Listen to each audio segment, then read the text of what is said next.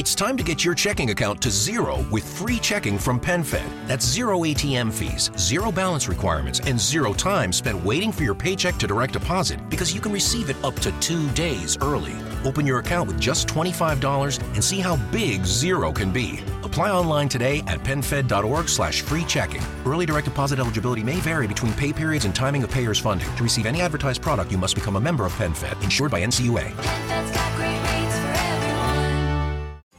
Hey, can I tell you a secret? The secret to getting a great shave without any nicks, cuts, or irritation isn't 3 or 4 blades, a soap strip, or a swivel head. It's just supporting the blade. Yeah, it's just supporting the blade. Don't let it flex or bend. That's the secret to limiting shaving irritation. At Henson Shaving, we use our 20 years of aerospace manufacturing to keep the blade from moving. It's not the coolest answer, but it's the right one. To learn more and to get 100 blades for free, go to hensonshaving.com/holiday. And we are live, but I don't see the link. Just bear with me a second. Oh, I do see the link. Right, I've put the link on. I'll put the link on here, and then you can save it.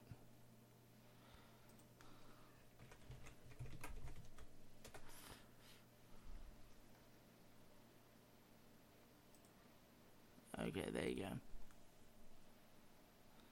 Okay. Where have you sent it to me on?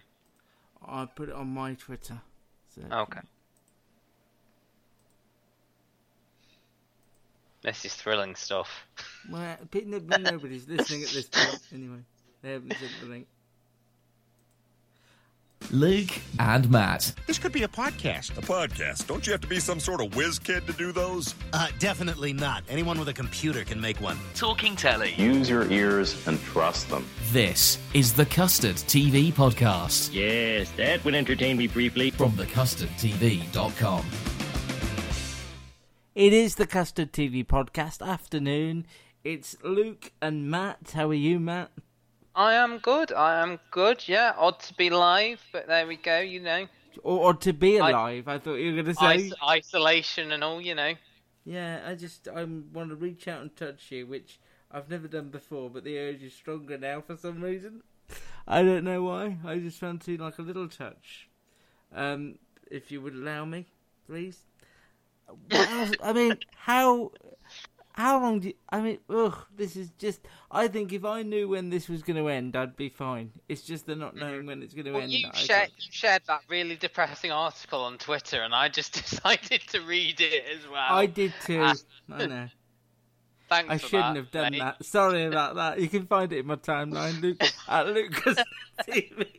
Or you could just watch the film Contagion and complain to Ofcom. I think, it was ITV2 showed that the other day. And about 150 people complained to Ofcom. God. They showed it. Must be a shock to them anyway, because ITV2 only show Fast and the Furious, The Hangover, and Bridesmaids. No, so you're forgetting Shaun of the Dead and Hot Fuzz. They haven't done those for a while, actually. No, but I did see Contagion when it came out in the cinemas. But I saw a photo of the film that they used to illustrate the Ofcom complaint thing, and it was the bit with Matt. Have you seen the film? Yes. The bit with Matt Damon and his daughter in the supermarket. I was thinking, there's more on the shelves than there is down Tesco. I know. It's actually a more exciting and energising look at Contagion than we're actually going for now. I don't know, but there is still telly on for the time being. And we're here. And we're here, just Matt and I on our own. We're the last two survivors. It's like that episode of The Simpsons where Krusty's the only person left broadcasting. Did you see Survivors on BBC One all those years ago? Yeah, I'm sure we've had a conversation about that. I think only the first series, though, because there was two. Was it Julie Graham and Joseph, Max Beasley? Yeah. Good cast. Who was the other woman? There was sort of a... the woman out of Liar who plays the sister. Yes, her. That we know the name of. Her, she was in it. Yeah, and the guy that I've only ever seen in that and the second season of 24. Zoe Tapper. Yeah, Philip somebody who was in the second Philip season Reese. of 24. Yeah, him. And according to Google, Roger Lloyd Pack was in it. Really? Was he in series 2 that I didn't watch? I don't know. Was he? I don't know. And didn't Or was know he in that. the original series? Because it was a remake, wasn't it? Yeah, it was a remake. But I feel like now would be a terrible time to rerun that as well. I said that's not on any streaming service or BritBox or anything. That's the closest. And Luther's Nicky Amuka Bird as well was the MP, wasn't she? Yeah, never liked her. And you know who? The big star, the BBC said Freema Arjunon or what? Yeah, she died and then she died in the first episode. Terrifying. Anyway, this is all great stuff.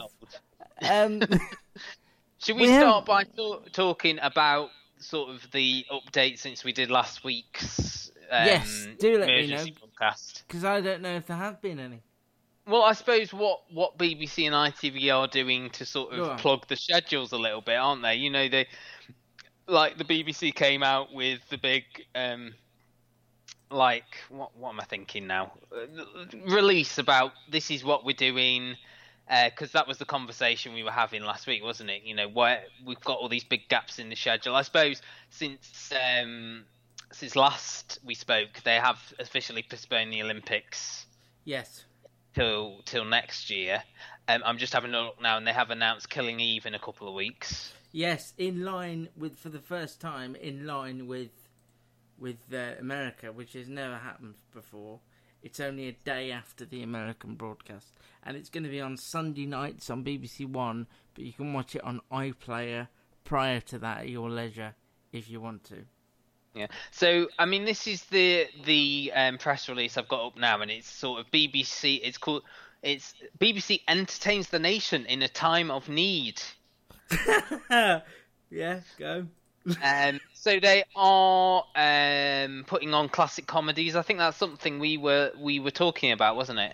Yeah, so Saturday nights for the moment have got, or from next Saturday, they're rerunning the first series of Gavin and Stacey alongside for some reason, the fourth series of Outnumbered. And also new comedy on BBC Two, There She Goes.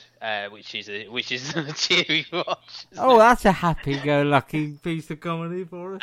Also, the other one, First Team and Alma's Not Normal, are the new comedies, and they'll be re-showing Peter Kay's Car Share across the summer as well on Friday nights. Then we've got drama. They've got Killing Eve, as just mentioned. Normal People, Devs, which Jackson mentioned last week, didn't he? Yeah. The BBC is showing that. The Luminaries, Twin, Miss America, and Us. BBC, I'm assuming this is BBC Two, but it might be BBC One. They're rerunning old dramas. The Cops, Party Animals. No way! I never saw The Cops, and I've heard it's brilliant. Cops, that's good. Party Animals, which is the political drama with Matt Smith. Yeah, was that good? I don't think I ever saw that either. Yeah, that was, I think, was that like 2009? Yeah. I want to Or say. it might have been 8, but Yeah, it was on when I was doing my PGC at uni, so that was 2008, 2009. Cardiac Arrest. And yeah, that's Jed Mercurio, isn't it? Yeah, and Between the Lines. I've never seen any of them. Well, there you go.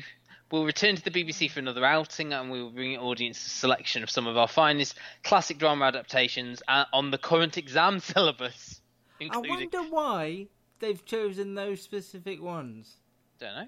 They seem quite a random mix, but I like them. I think maybe it's a combination of things that they haven't put on the iPlayer, and maybe that they've got the rights to that aren't owned by. We still own these, thank God. Yeah, that aren't on UK, drama, UK TV Gold or whatever drama. True. Yeah, so stuff like Midsummer Night's Dream. I won't go through all that. One show, blah blah blah blah. They're also when Glastonbury is meant to be on, they're putting on sort of a class. They're calling it the Glastonbury Experience. On Eurovision night, they're doing something called Eurovision Come Together, which is the wrong idea. Really, we should be coming apart. look at what would have been in 2020, because there's all, as I said last week, there's all these acts and songs that won't be able to participate next year because it's something to do with the bylaws or something of that nature. So Peter Crouch is doing something, Save Our Summer. Right. Have I Got News for You is still on, the Graham Norton Show, the MASH Graham Report. Norton is interesting because that's on at 9 o'clock on a Friday night, starting next Friday, and it's only half an hour. And I don't know how they're going to get big stars there. I suppose they're going to Skype in or Zoom in or something. It says now the comfort of your own armchair. That'll be the red chair piece. Okay. They're doing that at home, are they? Yeah. You can do that. Interesting. Gareth Malone is back with the Choir Britain in lockdown. Cheery. Something about BBC Three drag. These are BBC Three things now. But I saw Ryland's got a new show. I saw. It will just be cockroaches and Ryland by the end of all this. Ryland, You Are What You Wear, and Spandau Ballet's The Camps. Is that a thing? Is that their version of the Bros? I'm hoping so. I would watch the hell out. Did you ever see the Bros one? No. You need to seek that out. When we get into week 3 of the lockdown, we all need to watch that. And alongside new series of The Sewing Bee, The Real Marigold Hotel, Your Home Made Perfect, and I'll Get This. Who's on the Marigold Hotel? It's a shame that you don't know the answer to that, because that was my question to you. No, I don't. But, I'm going to see if I can find it right now. Yeah, if we achieve nothing else throughout this podcast, we'll find that out for you, hopefully. It's a strange time. The only other piece of news, sort of, is that ITV are using their ITV hub to put on classic Euro games. So they're going to rerun all of Euro 96, where, spoiler, England didn't win. It's all going to be there on the hub in time for what would have been Euro 2020. All I keep thinking is, once this is all over, praise be, that 2021 is going to be incredibly busy. It's going to have the Olympics, it's going to have the Euros, it's going to have Eurovision again, it's going to have Line of Duty, and all these things that have been postponed will finally be... We might be overwhelmed in 2021 with the amount of content we have at our fingertips. I can't find anything about this line, so they might be doing... They might be doing just one of the on-tour series, maybe. Yeah. Because I can't find any lineups post the last slot, so who knows? That's a bit of a guilty pleasure. Yeah, and the ITV hub will be showing Euro 96. There's proof that you didn't listen to a word I said while I padded. I thought you might have said it, but I heard you say. But I thought I'd say it anyway. Go on. Yeah. I'm just on the ITV site now because they've got something as well. So I was just looking through this. ITV look to inform and entertain viewers. I think it's stuff about that time. we all know already. I mean, we'll continue to run through the spring and early summer this Corin Emmerdale, because that was something that I don't think made it last week, was it? That they've now halted production on both of those as well. We've got quiz coming up, and Belgravia, which has already started. Yeah, this is bleak. Yeah. ITV is really feeling the pressure of it. We also now know that the finals of both Britain's Got Talent and The Voice will be pushed back to later this year. HBO had planned to show David E. Kelly's new drama The Undoing with Nicole Kidman and Hugh Grant. That was slated for May and it's now slated for the autumn. Perhaps a sign that HBO are having to space their big shows out so they've got enough to fill come the end of the year. So that's a bit of a shame, because I was looking forward to it, but at least we're getting it at some point this year, just not as quite as early as we were initially, from May to some point in the autumn, that one. Do you want to do some reviews? Or is Matt gone? Sorry, I muted myself then. Good, that was good. Well just checking it was working. It works. So, I was just going to say the same thing to you. Do you want to do some reviews? Let's review a drama, because I don't remember. We haven't reviewed a drama for a while. I think Noughts and Crosses might have been the last drama we reviewed. We're doing the big one on Sunday nights, which is the 5-parter called The Nest. They've actually revealed this week that scheduling of this is going to be the big thing over Easter Sunday and Easter Monday. They're going to show the final 2 episodes back to sort of on consecutive nights. So this stars Martin Compston, him of Line of Duty, and Sophie Rundle, her of Peaky Blinders, Gentleman Jack, as a married couple who are struggling to conceive. They have a surrogate in.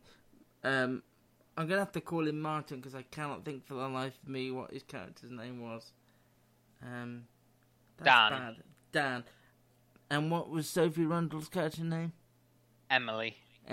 So they have a surrogate in Dan's older sister. She loses the baby, and earlier on in the episode, Emily accidentally runs down a teenage girl who is having an altercation with somebody.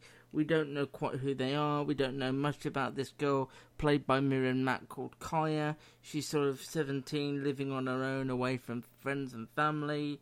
She's sort of a bit of a... She's a care leaver.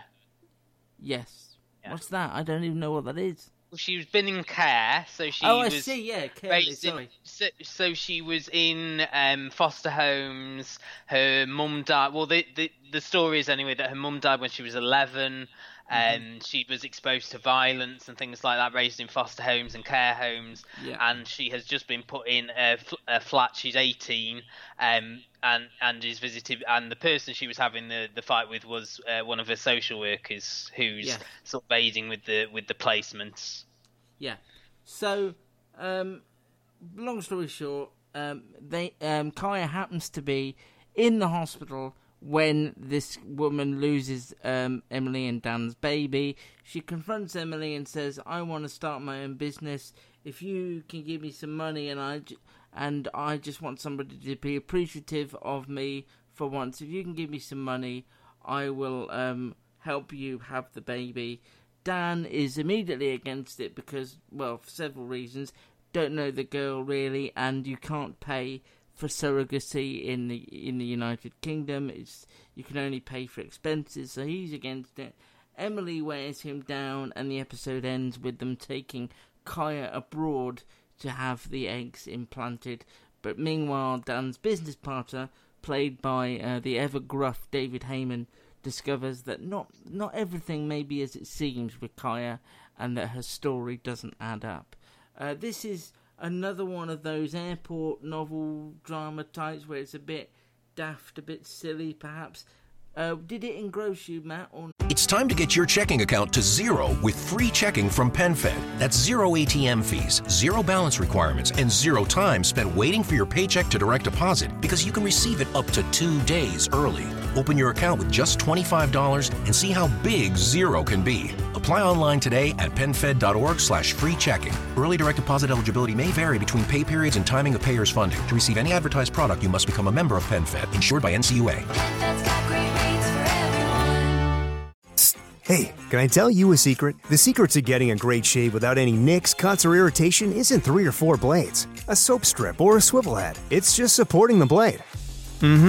Yeah, it's just supporting the blade. Don't let it flex or bend. That's the secret to limiting shaving irritation. At Henson Shaving, we use our 20 years of aerospace manufacturing to keep the blade from moving. It's not the coolest answer, but it's the right one. To learn more and to get 100 blades for free, go to hensonshaving.com/holiday.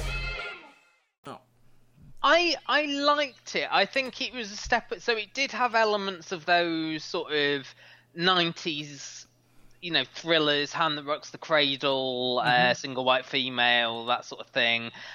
Really put me in mind of The Replacement for a couple of years ago. Yes. I think not only because it's set in Scotland and has a Line of Duty cast member as a lead, but yeah, I think what lifted it for me was the fact that it almost had a more sort of realistic slant. I think because it's written by Nicole Taylor, who brought us Three Girls and the C Word, things like that. I think the character of Kaya is a very interesting one to have in a drama like this. And I think Miriam Mack's very good. I thought she was excellent. Yeah. Very realistic as this sort of care leaver, I mean, some of the elements of all the characters are broadly drawn. I think, that's the trappings of a sort of BBC One 9 PM drama, that you have to draw with broad strokes at some points, but there were sort of realistic elements in this. I thought, Sophie Rundle as well was very good at this, as this woman who really, really wanted this child and would do whatever it took. I like that they added sort of the elements such as they had the consultation about whether it was a good idea for Kaya to be the surrogate, and the decision was that they should wait a year because of her age and her circumstances and things like that. Martin Compston, for me, I didn't really understand his character. He was this sort of philanthropist. No, that was the weak boy. link for me, and he's sort of well known in the community. It sort of didn't hang together very well for me. He's sort of this figure, come from nothing, raises money for charities, raises money for sort of big sort of stadiums and things like that for schools. Kaya's got this neighbour who is, another care leaver, but he's sort of got designs on her, thinks there's something surreptitious going on between Dan and Kaya, and he ends up drowned at the end of the first episode. Yeah, I didn't even make that connection until I saw it the second time. You watched this twice? Well, no, I thought I had to, because the first time I was watching it with my folks and we was just sort of commenting on it, and I thought, well, I need to narrow down some of the... And COVID stopped me from seeing the screening of this as well. So, yes. I think I did enjoy it because of Miriam Mack and Sophie Rundle, because of Nicole Taylor's writing. I think my fear is that Kaya is going to be vilified, and I don't think that is a good sort of message. The character, because of the character being a care leaver and a sort of, a underperforming member of society, although the suggestion is that it's the couple that may be the ones who are going to be the antagonists of the group, her longing to be a mother, his sort of paranoia, them. I think they're going to sort of almost lock her into this. They live in this lovely house that sort of borders onto like a lock. It's a sumptuous property. And I how we were predicting things that were going to be said in Gold Digger and in Flesh and Blood. I think there is going to be a scene some point in this where Martin Compston comes onto Kaya. I think that's going to be the scene. I can see that now. And I think he said the word lassie far too many times for my liking. Yeah, it was almost aggressively Scottish at points. No, I found this quite enjoyable, and I hadn't felt that way about a drama on the BBC for a while. It did feel grounded. I think they didn't race to the point. Everyone knew, if they'd seen the adverts for this or read any of the promo material, what the basic plot was. But I like that it didn't race to get there, but it also didn't feel overly plodding. And it's Miriam Mack that I'll be watching this for. And as you say, I have a sneaking suspicion she's going to be vilified, and I just hope that isn't true. I've got faith in both Nicole Taylor and just the cast that it won't go that way. But I thought this was quite a good distraction from everything going on. I think it's a step above these sort of airport reads that we've been talking about. And I don't think it's going to be a hard watch, really. So I'm looking forward to seeing where it goes. So that's 9 PM on Sunday night, and the final one is Bank Holiday Monday. You said Bank Holiday Monday, yes. As soon as you've been out and got your Easter eggs, you can come back and watch that. Do all your Easter egg hunts.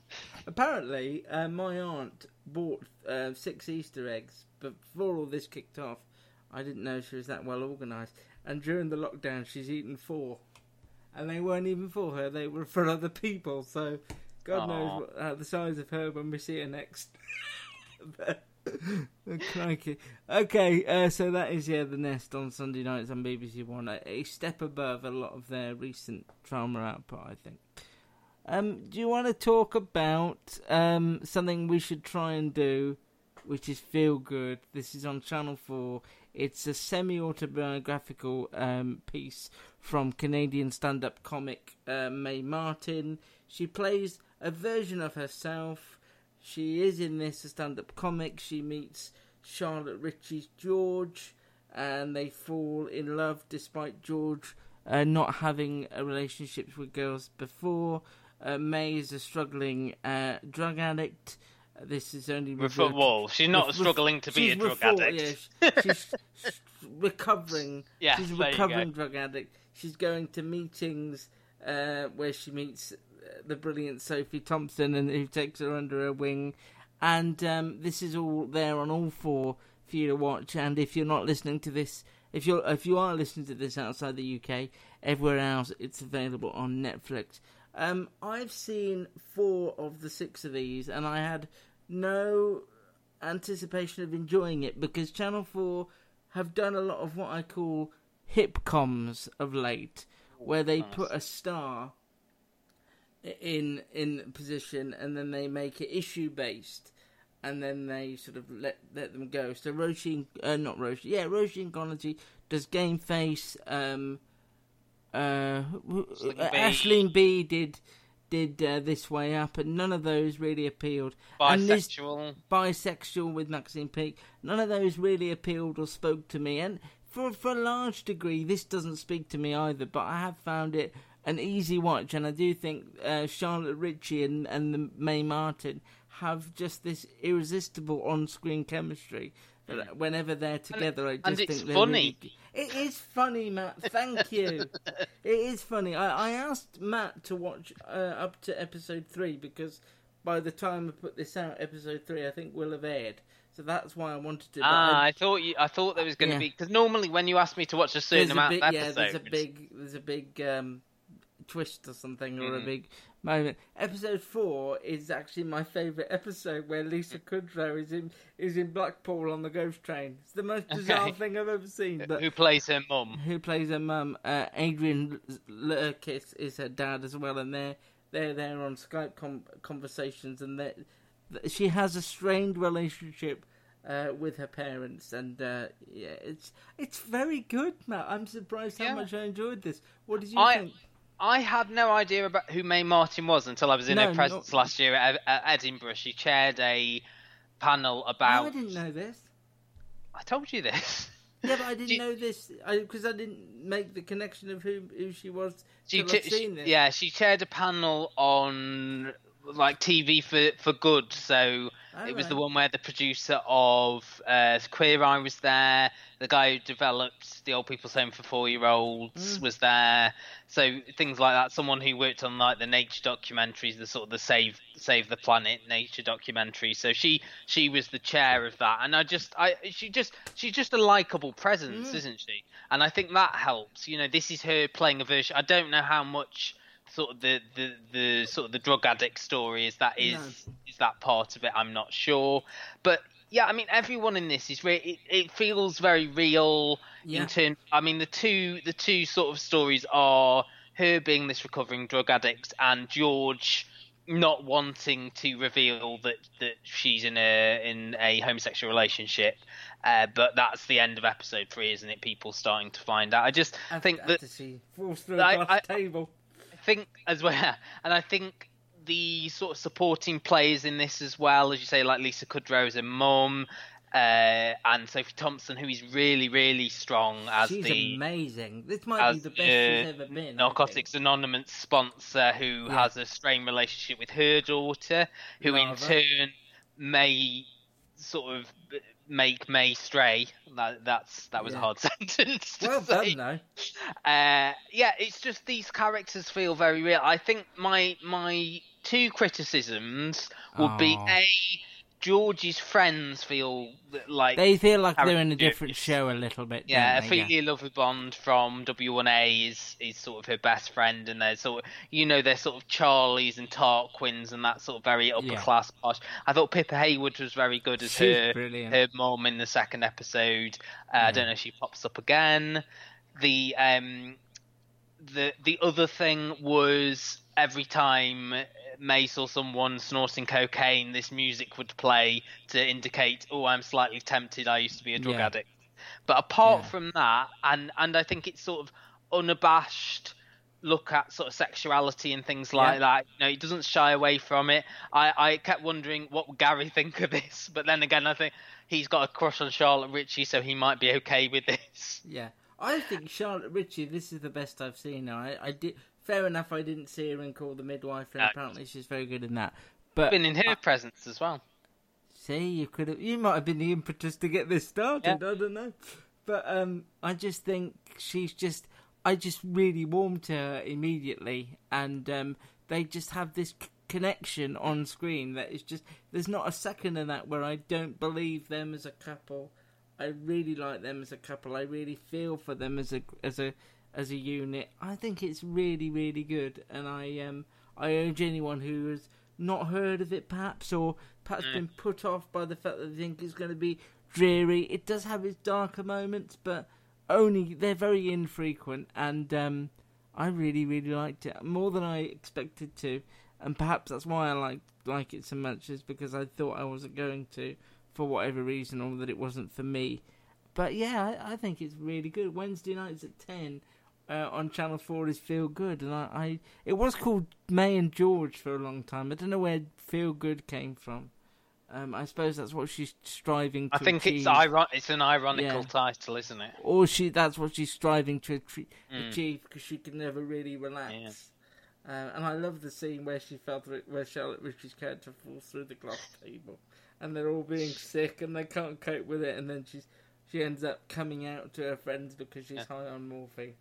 I like the earlier in that episode where she sort of literally hides her in a closet in her classroom. Yes. And there's a sort of a musical montage where she's sort of messing about trying to find things to do. Actually, the scene that really made me laugh in that episode was where Charlotte Ritchie tries to role play as a police officer. This cost me £300, this uniform. No, it's like, you're being arrested for war crimes. She people, it's quite funny, and Lisa Kudrow in her sort of minor role. I think she's really good as well, because you can't switch off from the fact there's Lisa Kudrow. What was her line? Turn the lights on. I feel like I'm. Oh God. A sex criminal. A sex criminal, yeah. Will you watch the rest of this? I watched all this morning. So. Okay. Oh wow. Okay. So you asked me to watch it last night. I forgot that it was last night I asked you. So there's 3 more to go, or as I say, all on Netflix across the world, or all on all 4, if like Matt and I, you just want to get to the end quicker. Really, really pleased with both like that. It's on Wednesday nights at 10. Next up then, another show that made me cry. This time it is the finale of the wonderful This Country.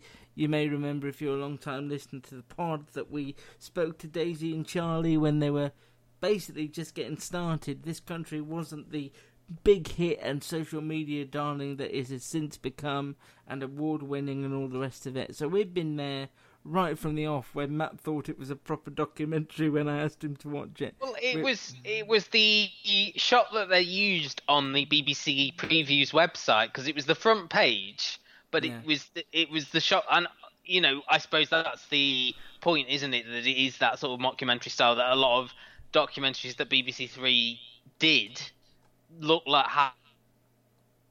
Yeah. Oh, are you still there? Yeah, I'm still here. Yeah, but that was the end of my sentence. No, the Skype went weird. So we reached, unfortunately, the finale. This centred around the vicar. I think Charlie and Daisy said at the BBC screening that I sent a colleague to that this series was all about the vicar and his arc, really. So we learnt at the end of the brilliant can we talk about the talk fifth about that one as well? Okay, yeah, that's fine. I'll just say that we learnt at the end of the fifth that the vicar had gone to Bristol under the guise of seeing his son, when really he was there to speak to the Archbishop about moving to pastures new. That's all I'll say, and we can talk about the fifth episode now. It was sort of like a Waiting for Godot type thing, wasn't it? It was literally just Charlie and Daisy at the train station, and those sort of just banal conversations that I think... It's a real callback to Oven Space, which was just waiting for pizzas to cook. And there was the one in the second series where they were sort of walking around as well. I can't remember. Were they going to... They got lost going somewhere? Like a tree festival or something like that, yeah. But this one, I think there were several bits that I really liked. There was a sort of diatribe about Toadie from Neighbours at a pantomime. I think my favourite scene that made me laugh out loud several times was him trying to tell a door code to an old woman across the phone. If I can add that in, I will try and add that into the recording. 2046. I still remember the number now. G is in 4. G is in G4. No, there's no G. And then the bit was it Darren Lacey across the... Dazza, Lacey. And then him throwing her shoe onto the train. Why would you do that? And then the vicar attacking him when he comes up behind him to surprise him. And the bit where he pretends to be the milkman on the phone to her mum. That was just genius. It was just genius. The whole thing was just... Yeah. It was like hanging out with those two. You were almost sat on the bench next to them. It proves how good they are, not just at storytelling, but it's just general dialogue. They know those characters so well. Discover, this is Daniela. Hi, it's Jennifer Coolidge. I just want to thank you for making me feel so special. I earned cash back on debit for my dinner party groceries. That's great, but with Discover Cashback Debit, we give everyone cash back on everyday purchases. Anything else I can help you with? Do you like asparagus and mushroom sorbet? I've got leftovers. Introducing Discover Cashback Debit, a checking account with cash back. It pays to Discover. Eligibility and terms at discover.com/cashbackdebit. Discover Bank, member FDIC. With Lucky Land Slots, you can get lucky just about anywhere. Dearly beloved, we are gathered here today to... Has anyone seen the bride and groom? Sorry, we're here. We were getting lucky in the limo and we lost track of time. No, Lucky Land Casino, with cash prizes that add up quicker than a guest registry. In that case, I pronounce you lucky. Play for free at LuckyLandSlots.com. Daily bonuses are waiting. No purchase necessary. Void where prohibited by law. 18+. Terms and conditions apply. See website for details. Inside and out, they can just put them in a static situation and it still be so funny. So Kerry's been in charge of looking after the chickens while the vicar's been away, and Curtin's had basically the vicar's hotline for any troubles in the village, and so she's there to tell him how well she's done looking after the chickens, and he's there to say, you've put one over on me, you gave me this awful job and I never want to do it again. And he's got a couple of bones to pick with the vicar, but it exemplifies the relationship the two of them have to him as like a father figure. And that's what makes the revelation at the end that he's moving on hit so hard. And I was saving this episode because I knew I would dread it. Not that the series was over, that was bad enough, but the fact that I knew it was going to have some poignancy with the vicar leaving, and I've been a bit of an emotional up and down at these past 7 days, and it was just Why brilliant. Is that, Luke? I've no idea, Matt. I've been stuck in a lot. It's quite normal, isn't it, this week? Nothing much has happened. No, true. I've been stuck in more than I'd like. But I don't know. It's up there with my favourite final episodes of anything. And it's a work of humanity and a work of genius. I just think it was great. And all the stuff with the King of the Harvest was brilliant. Kerry in charge of the harvest and going around and collecting everybody's shopping. The vicar losing it in the only way the vicar can. Joan is a great character. I wish we'd seen more of her. I loved the scene between the vicar and Mandy. I don't know if you can play that as well. Yeah. I hear you leaving. Never really worked out for you. Yeah, and just the moment in the office just absolutely broke me when Curtin, who's been resistant to the idea of the vicar leaving, finally comes round and says, you've got to go, and there's just I like the way the episode turned. So initially it was him reluctant to tell them because he knew sort of the influence he was on them, and then him being reluctant to go because of the sort of the differences between the sort of the small colloquial parish he's in currently and the sort of challenges that a big city like Bristol would bring. There was that brilliant thing about the needle exchange, which I thought was quite an amusing moment, and then Carrie and Curtin having to be the people who were convincing him to go despite the risks, despite his reservations. And I just thought the writing, the way it turned in terms of the dynamics of that relationship, I think were brilliant. And Daisy and Charlie and Paul, I will butcher his surname. I want to say Chiadi, I think. Chihadi, the actor, all brilliant. And I think the ensemble as well in this, the ensemble members of the Cooper family primarily, but also the other actors that they bring in, I think are all populate this world brilliantly. And and the final line, which you quoted early on, not knowing that it was in the final episode with Rob Robinson. Yeah. I never really watched this, not my sort of thing. You not remember Rob Robinson? We did a whole episode about me trying to find out what happened. I also love the bit with it's just the silly bits in this country that make me laugh. So when she's doing the harvest and she gets all excited because they got Heinz tin of beans, and she starts singing, "Oh, when the Heinz come marching in." Oh yeah. Oh, when the Heinz come marching in.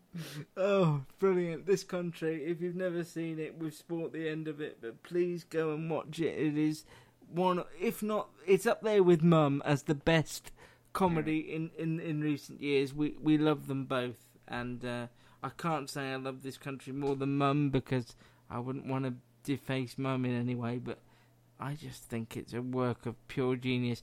And I'm already annoyed. I was slightly annoyed at the idea of an American remake, although they have worked in some cases, the American Office being possibly the best example of it. But then my hopes were dashed, because do you know who they've cast as the vicar? No, you have to tell me. You don't. So let me just set the scene for you first. So is this an American actor? This is an American actor. So Paul Feig. Someone you hate? Someone I hate. Somebody that shouldn't be playing the vicar. And I'm not going to make you guess. Sean William Scott. Okay. Who doesn't have the same. He needs to be an older actor. He's probably like 45, but yeah, but he still doesn't have the gravitas that character needs, and the warmth. I mean, I haven't seen, but imagining that he doesn't have that. But that'll be coming to Fox when TV is a thing in the future. Okay, who's playing Carrie and Curtin? No word yet. I think Paul Feig is involved, and he said that he wants it to be unknown, like Daisy and Charlie were in the. I like the idea that. You know who they should get to play the vicar? Who? The dad from Freaks and Geeks. Oh, yeah, although how old would he be now? Be quite old now. Doesn't matter. Actually, no, it doesn't matter, does it? Yeah. He could. I suppose he could play like Len, yeah. I don't know whether they'll have an equivalent to Len, but yeah. So it'll be interesting to see what that is like. Well, they could gender swap it and have Anne Dowd. Oh yeah, I'd be a little bit terrified of her though. She was a vicar, because if she put that prodding machine she's got in The Handmaid's Tale with her. Let's finish with something I didn't know Matt was watching. Do you want to just quickly talk Last Tango? I thought we talked already. Yeah, let's do John, because we've watched all the three this week that I hadn't previously watched. I was worried, sort of, because this was 4, and I think by the end of episode 3, not a lot had happened, and I was thinking, what was the overall point of this series, really? And then that finale, I thought, was so joyous and so lovely. That everything together, didn't it? Yeah, all the just plot points. And to be fair, there weren't that many. There wasn't a great deal of action going on. I think Last Tango has danced between light and shade brilliantly over the years, but this series did it more delicately. It was funnier than previous series have been. It was lighter than previous series has been, but I think the final episode, assuming that is the end, I think it was an absolutely joyous 60 minutes of drama. I loved it. I think the thing is with this is that it's sort of the smaller things, which is what we said when we talked about the first episode, the underlying themes of Alan and Celia being very different characters coming together because of the sort of the nostalgia of them not seeing each other for 60 years.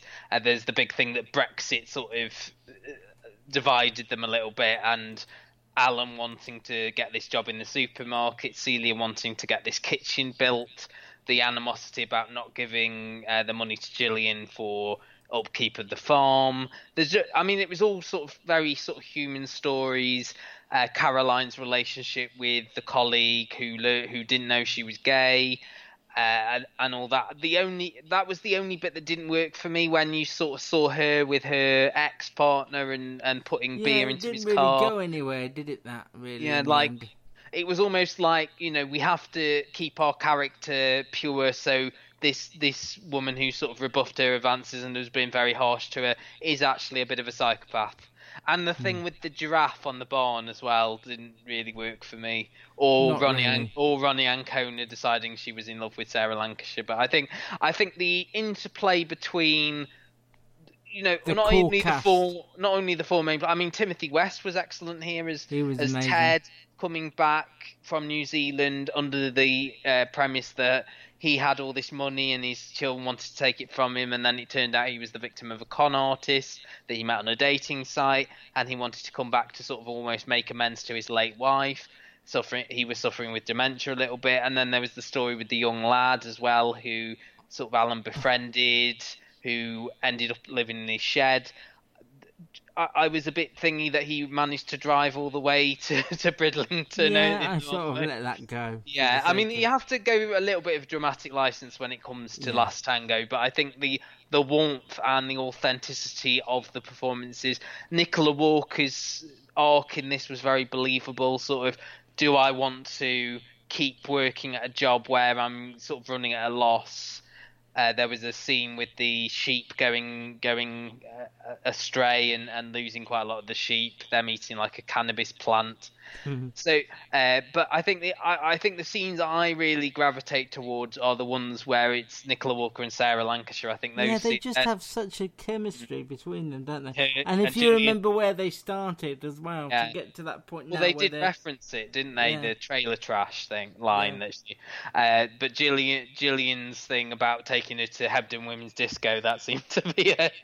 Yeah, I loved all of that. They finally got to. And it's just the little sort of intricacies of the dialogue, the way they use the word little every so, get yourself a little flat, but he'll buy himself a little house somewhere. They just keep using that all the time, don't they? Like this sort of quaint ideal of Ted he's going to buy himself a little house. Yeah.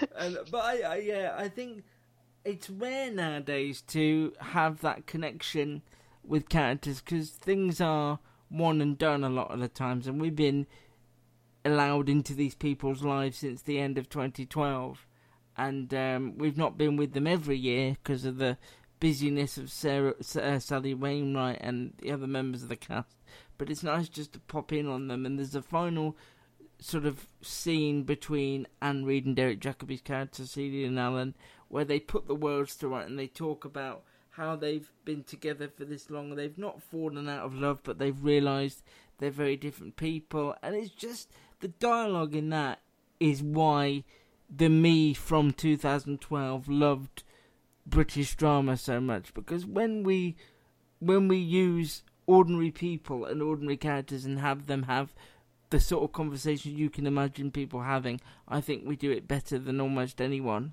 And I think those characters exemplify why I love British drama so much when it's this good, because that final scene is so good, and they bicker, but there's love there. They sort of put the worlds to rights. It's a very quiet scene. It's just them in an empty church, and I loved all the bits where Celia was saying, I like nice things, And Alan says, yeah, but nice things, they don't have to cost a lot of money. You're quite materialistic. It just was so naturalistic as well. And just cemented my affection for the show. Those lines about, Caroline saying things like, I look at him sometimes and I just think he regrets meeting her again. And and I just think, they know these characters so well at this point. I think I would like another series, and they have left the door open nicely. But we'll just have to see. As you say, Nicola Walker and Sarah Lancashire especially are always very busy. So, and I think it's both of the characters they play here are sort of totally different from others that you've seen them portray as well, which sort of just demonstrates how great they both are.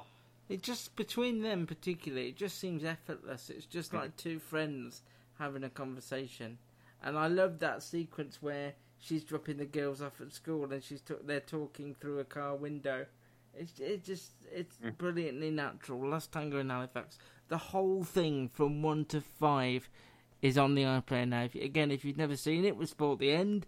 But question mark. Well worth your investment, and it will be a welcome distraction from what's going on at the moment. Really warm characters you can really gravitate towards and hang on to.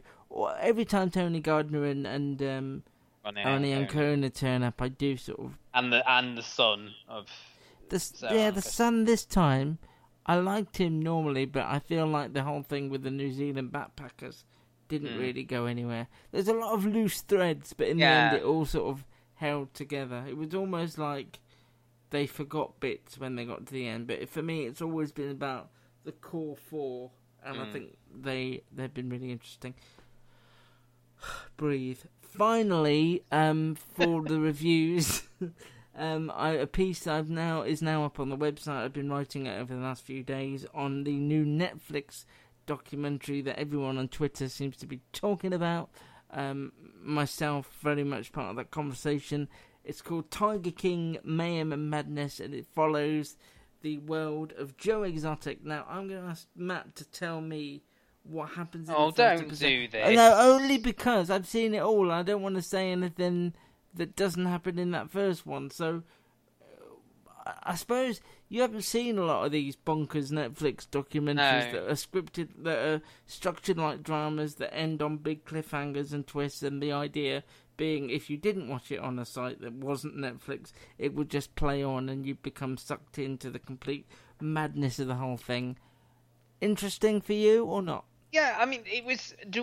Do you know off the top of your head the guy who is behind, the director or the producer of this stuff? He also did an equally bonkers documentary that you may have heard of on Netflix about the Fire Festival, I think, last year. So he's got good documentary pedigree, and he's been following not just Joe Exotic, but Carol Baskin, a Big Cat Rescue, and all these other eccentric big cat owners across the US for 5 years. It's been an epic journey. Yeah, to get because to this point. as he says, it started sort of almost inconsequentially. He was doing a different documentary about reptile owners, snake owners, and he sort of met this gentleman, Joe Exotic, who he's sort of a wild cat owner or breeder or owns a zoo. What would you call him? It's everything you said, really. It's not a zoo like Whipsnade. It's like a roadside zoo where it's like privately owned. He owns all the cats. He breeds them in his house and lives with them and goes in with them and allows people to pet the cubs and all that sort of thing, which is quite common in that part of America. Focuses on his feud with Carol Baskin, who is a protester campaigner about sort of. She also runs a place called Big, which claims to be the antithesis of his, but as it goes on, you sort of see that there's. He's also similarities. That is brought up in the first episode that. He has his own sort of online TV channel where he berates her about, you're making a profit from this as well. How can you say you're different from me? We're very similar. Yeah. So that there's that aspect to it, and it sets up that he's currently in prison for sort of, is it like a plot to kill her or something? With Lucky Land Slots, you can get lucky just about anywhere. Dearly beloved, we are gathered here today to... Has anyone seen the bride and groom? Sorry, we're here. We were getting lucky in the limo and we lost track of time. No, Lucky Land Casino, with cash prizes that add up quicker than a guest registry. In that case, I pronounce you lucky. Play for free at LuckyLandSlots.com. Daily bonuses are waiting. No purchase necessary. Void where prohibited by law. 18+. Terms and conditions apply. See website for details. But they call it murder for hire in the show. Okay, but she's not actually dead. No, she's not. Spoiler. Okay. Well, I'm just looking now that there's an article about her complaining about the portrayal of her on the show. I don't think mainly anyone really comes off well. No, people have been doing polls like who's the winner. Nobody is. Nobody and then there's comes this off other great. guy who's very similar to Joe. He does very similar things to Joe Exotic, but he's Doc a much Antle. more Doc. What? Sorry, Antler. Doc Antle. He thinks he's Antle. like a godlike figure, doesn't he? He's the one who provides a lot of animals for films like Ace Ventura and did a lot of the late night talk shows. Yeah. And he's very savvy on camera. He knows when he's on camera and behaves in a certain way, whereas Joe Exotic is this flamboyant homosexual, got three husbands, and all if that. they ever did a film of this, then he would be played by David Spade or Sean William Scott. Just putting him out there. Yeah. And as you say, yes, he has met like some of his husbands through. He used to run talks about not doing drugs. Yeah, because he did lose a partner through drug. No, he lost his brother. He lost his brother, that's it. And he's got a tattoo of his brother on his arm. And he did talks about not doing... And he said, they didn't listen to me, so I started bringing pets. And they still didn't listen to me, so I started doing magic. I love that. I love the fact that he did magic to get the word across. But he learned magic from a 12-year-old boy. So it's all very, And I was going to ask you, actually, as someone who lived in the States for a number of years, is this something you saw all these sort of... Because it seemed to be quite an ordinary thing, all these Americans owning these big cats and things like that. Yeah, it's not a thing. When I was in California, it's not a thing. It's not a thing in California or New York or anywhere like that. The more conservative places. But when you go to Florida and Oklahoma and Alabama and Texas and all, yes, there are more big cats in private homes than there are in the wild at the moment. Yeah, they did mention that. The only thing... So, I saw it commonplace. That this put me in mind of was Grizzly Man. I don't know if you've ever seen that. I've never seen that, documentary by Werner Herzog. This, though, obviously is focusing more on this plot. That the end of the first episode is the call from the prison where Joe currently is, saying that I never did what they said I did. I mean, they haven't set up what that was yet, but they did set up that there was some level of plot, and that's why he's in prison. So that's sort of where we are at the end of episode 1. End of episode 1. There are 7 in total. It goes, as all of these Netflix documentaries do, it goes completely bonkers, and my family and I have just raced through them and now feel a bit bereft because there's nothing even close to them to watch again. But I don't know whether you'll continue watching or not, but it is really bonkers and really brilliant. I think the one thing this has as well, I suppose, is the fact that when I asked you, do you know who this guy is, I was asking for his name, really. Sorry, I do know his name. His name is... Hang on, I wrote it in my article, so if I go to that... is that he has been following these people and for the last 5 years, it's one of those documentaries that starts something. Eric Good with an E on the end of Good. It starts as something, then becomes something else. There's another documentary like that, which for the life of me I can't remember off the top of my head. But there is another film documentary where or maybe it was a TV documentary where I was doing something and then it became something else. Yeah, I don't know. I just found it pretty incredible and really enjoyable because he is such a fascinating person. He's lived like 30 lives And I just, he's a country singer. He's this flamboyant dresser. He's got loads of husbands, and I don't know. I mean, you could get like 50 series out of just white trash, isn't he? Really, yes, very white really, trash. Yeah, I mean, it's really run down his quote unquote sanctuary, and I just find it it's the complete opposite of what my life is, and I can't look away. Really, I think it's really good. Tiger King. Read my review for more of my thoughts if I didn't articulate them well here. You didn't really at all. I didn't really, but did you find it any? I know you only watched it because I was talking about it.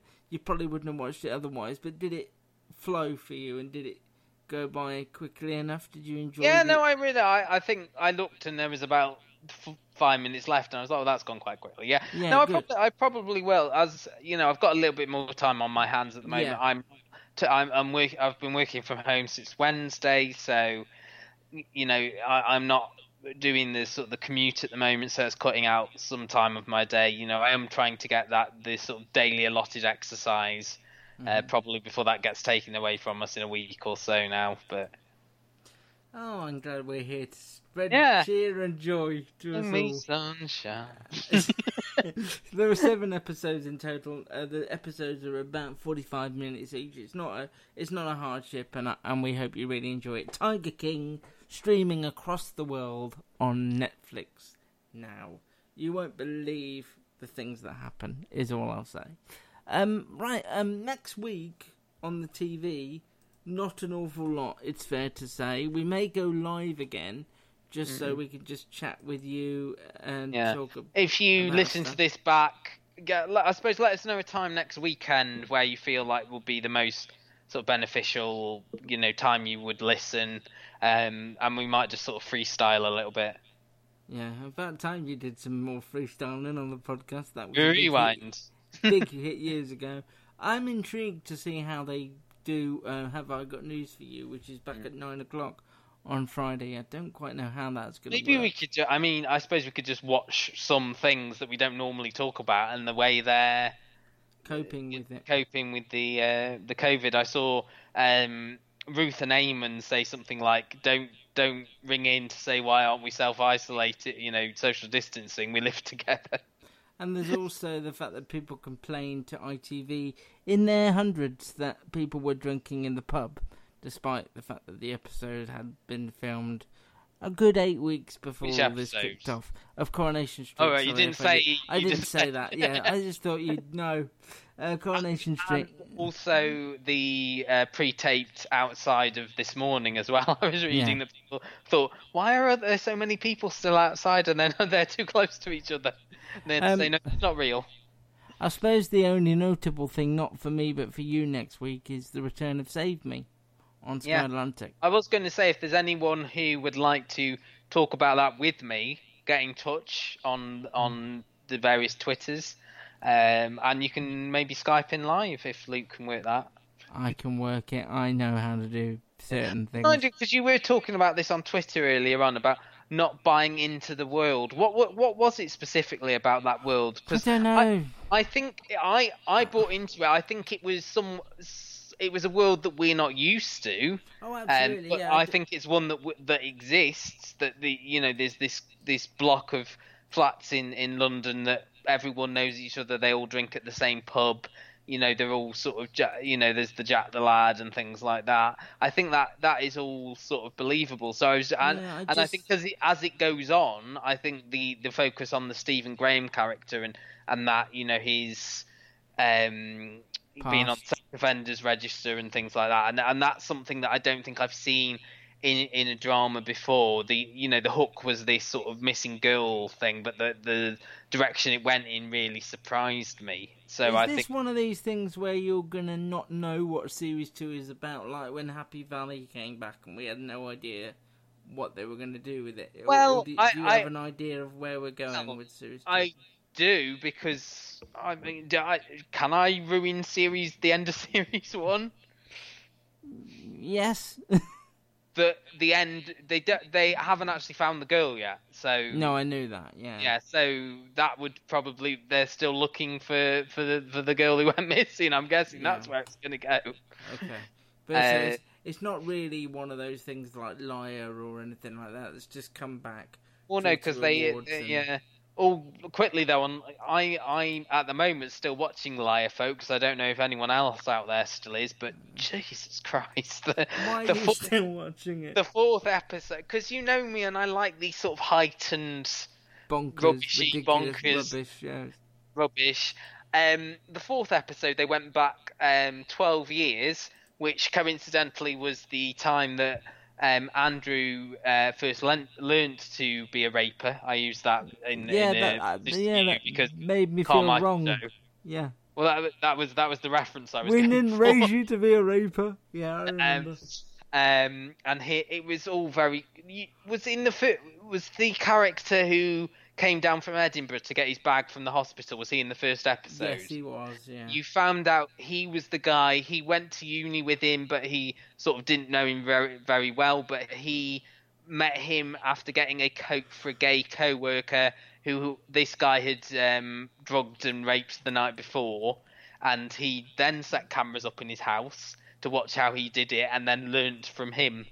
So it's like a version of YouTube now, where people go on and learn how to fix their computers. Exactly. And Yeah. Yeah. And at the same time, 12 years previous, her dad, Laura's dad, who was played by Dermot Crowley in this episode, had a tumour, collapsed, was dying, and she assisted his death. It all sounds, and I've not seen it, and I've no desire to see it. It all sounds a little bit inconsequential to me. And then she gets arrested again at the end of the episode. Catherine Kelly still in Panto? She is, but she wasn't, because this was a flashback episode. She's not there as often. She was only in it at the beginning and the end when they found something that they thought linked. Another thing that they thought linked her to. But again, there was that scene in the trailer which they still haven't shown, where she goes, "I didn't kill Andrew Earlham," and Catherine Kelly goes, "Oh, we better find out who did then." But they still haven't. God, it's like she was in the room then. Did you like my impression? Yes, very much so. I think it's like, for me, it's a bit like The Fall, which I watched all of. I think I'm that far in now. I may as well finish. God, you've started, so you finish. A nice surprise for me when we get there. I've been watching Better Things US Pace, and I like so many things about Better Things, but my favourite thing is the randomness of British actors that will turn up randomly. So last series that just finished on the BBC, Chris Marshall was it? Was there anyone else? Was it just Chris Marshall? Marsha Thomason, yeah. This series, very pleased to announce when we get there, Jessica Barden of The End of the Effing World is a really interesting character in there, playing a version of herself. I mean, I don't know if we want to, because I finished watching that now as well, so I don't know if we want to briefly talk about Series 3, if you can remember that at all. I can't remember it a lot, apart from the poetry stuff. I liked all the stuff with Frankie.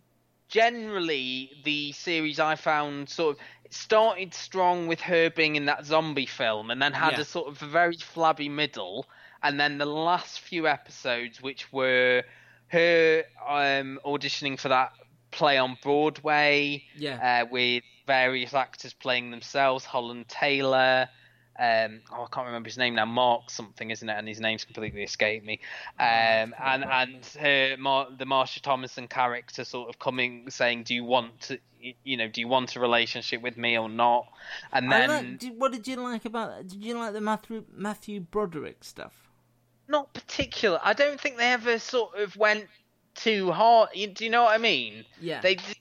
And that's the thing about Better Things. I find sometimes, there's a thread that they sort of do a little bit with, and then don't really go that much. But as you say, the last two episodes that focused on Frankie a lot more, I really enjoyed the stuff with the poetry, where it was sort of like almost like rap poetry that they were doing. Her talking about, why are you keeping these things from me? Your relationship with my dad, why are you protecting me in this way? I'm old enough to understand. And then she goes missing for several weeks, and it ends with Sam's 50th birthday and her and that did get me sort of proper emotional, that bit at the end there. But I think there was too much sort of comedy Celia Imrie as well, when she was having this affair with this married man, and there was the bit where she was smoking the cannabis with Max's friends and bits like that. But yeah, generally, I mean, the performances from Pamela Adlon and the three actresses who play the daughters are all brilliant. And yeah, I'm looking for. I don't know if I'm going to go sort of UK pace or use sort of alternate means to. But yeah, it's such a great show, and again, as I said last week, a real sort of recommend from me if you like those sort of. I did recommend it to a friend of mine who is a bit sort of dubious about starting it because of Louis C.K.'s.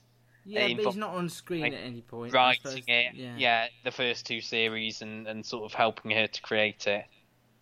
Better Things, all of series 1 to 3 on iPlayer. Yeah, there's an extra review for you, folks.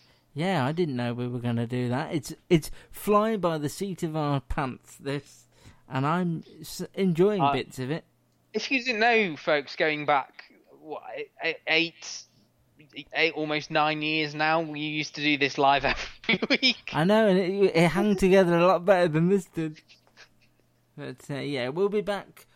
Do you want to say next? I tell you what, this is what happened behind the scenes a bit. Very low this week for whatever reason, I don't know. I've been stuck in, as has everybody around the globe. Didn't want to do a podcast, felt really low, then midweek decided, you know what, we'll do one, then last minute decided to go live. I reckon we'll go live at some point next week. We'll give you a bit more forewarning. It was a bit rush, this going live business, and the podcast. It's mainly to see if it works, I suppose. This was a sort of and maybe we could do this even if we haven't got a lot to review over the next few weeks, just find things to talk about and maybe discuss that a little bit more off mic. Yeah, we ought to get Mike involved. We're always mentioning him, and yet we never have him on. We've had a Michael on, haven't we? We've had Michael Lee, but I don't think he goes by Mike. No, that's true. Well, we had Mike Munster. Mike Munster used to do the Twin Peaks stuff. We've never talked to him. Yeah. All right, then, take care. I've got a gunshot sound effect to use here. I might just end it with a gunshot. Okay. All right, See you later. See ya.